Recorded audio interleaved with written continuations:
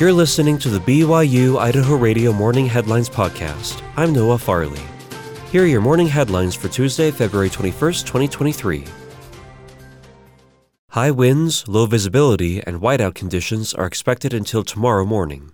According to East Idaho News, a winter storm warning issued from the National Weather Service in Pocatello will be in effect until 5 a.m. tomorrow. The warning says there could be winds gusting as high as 55 miles an hour. The places affected include Inkom, McGammon, Downey, Lava Hot Springs, Fish Creek Summit, Emigration Summit, Grace, Soda Springs, Henry, Bone, Wyan, and Swan Valley. The warning said travel could be very difficult to impossible, especially today.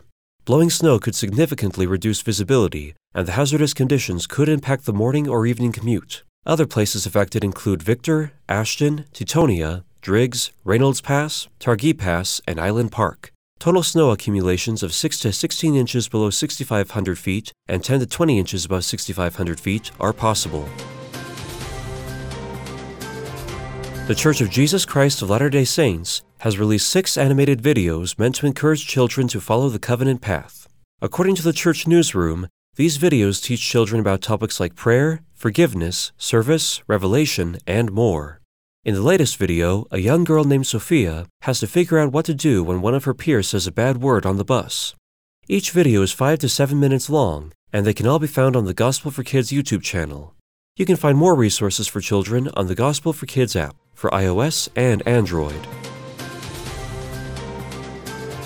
The Church of Jesus Christ of Latter-day Saints is helping Florida's Latino community build self-reliance.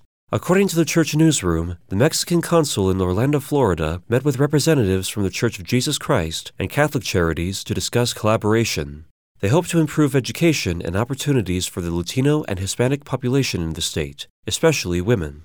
An informational meeting and sign-ups were held on Saturday, February 11th, for English Connect classes at the Mexican consulate in Orlando.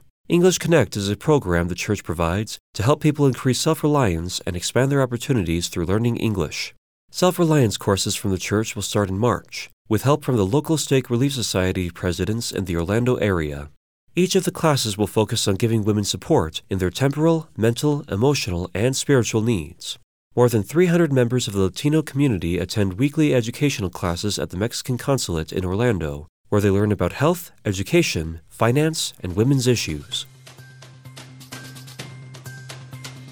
Thanks for listening to the morning headlines for Tuesday, February 21st, 2023. I'm Noah Farley. You can catch more news, interviews, and great content on our podcast feed.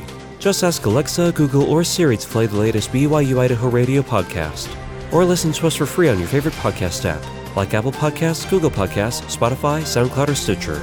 This is BYU Idaho Radio.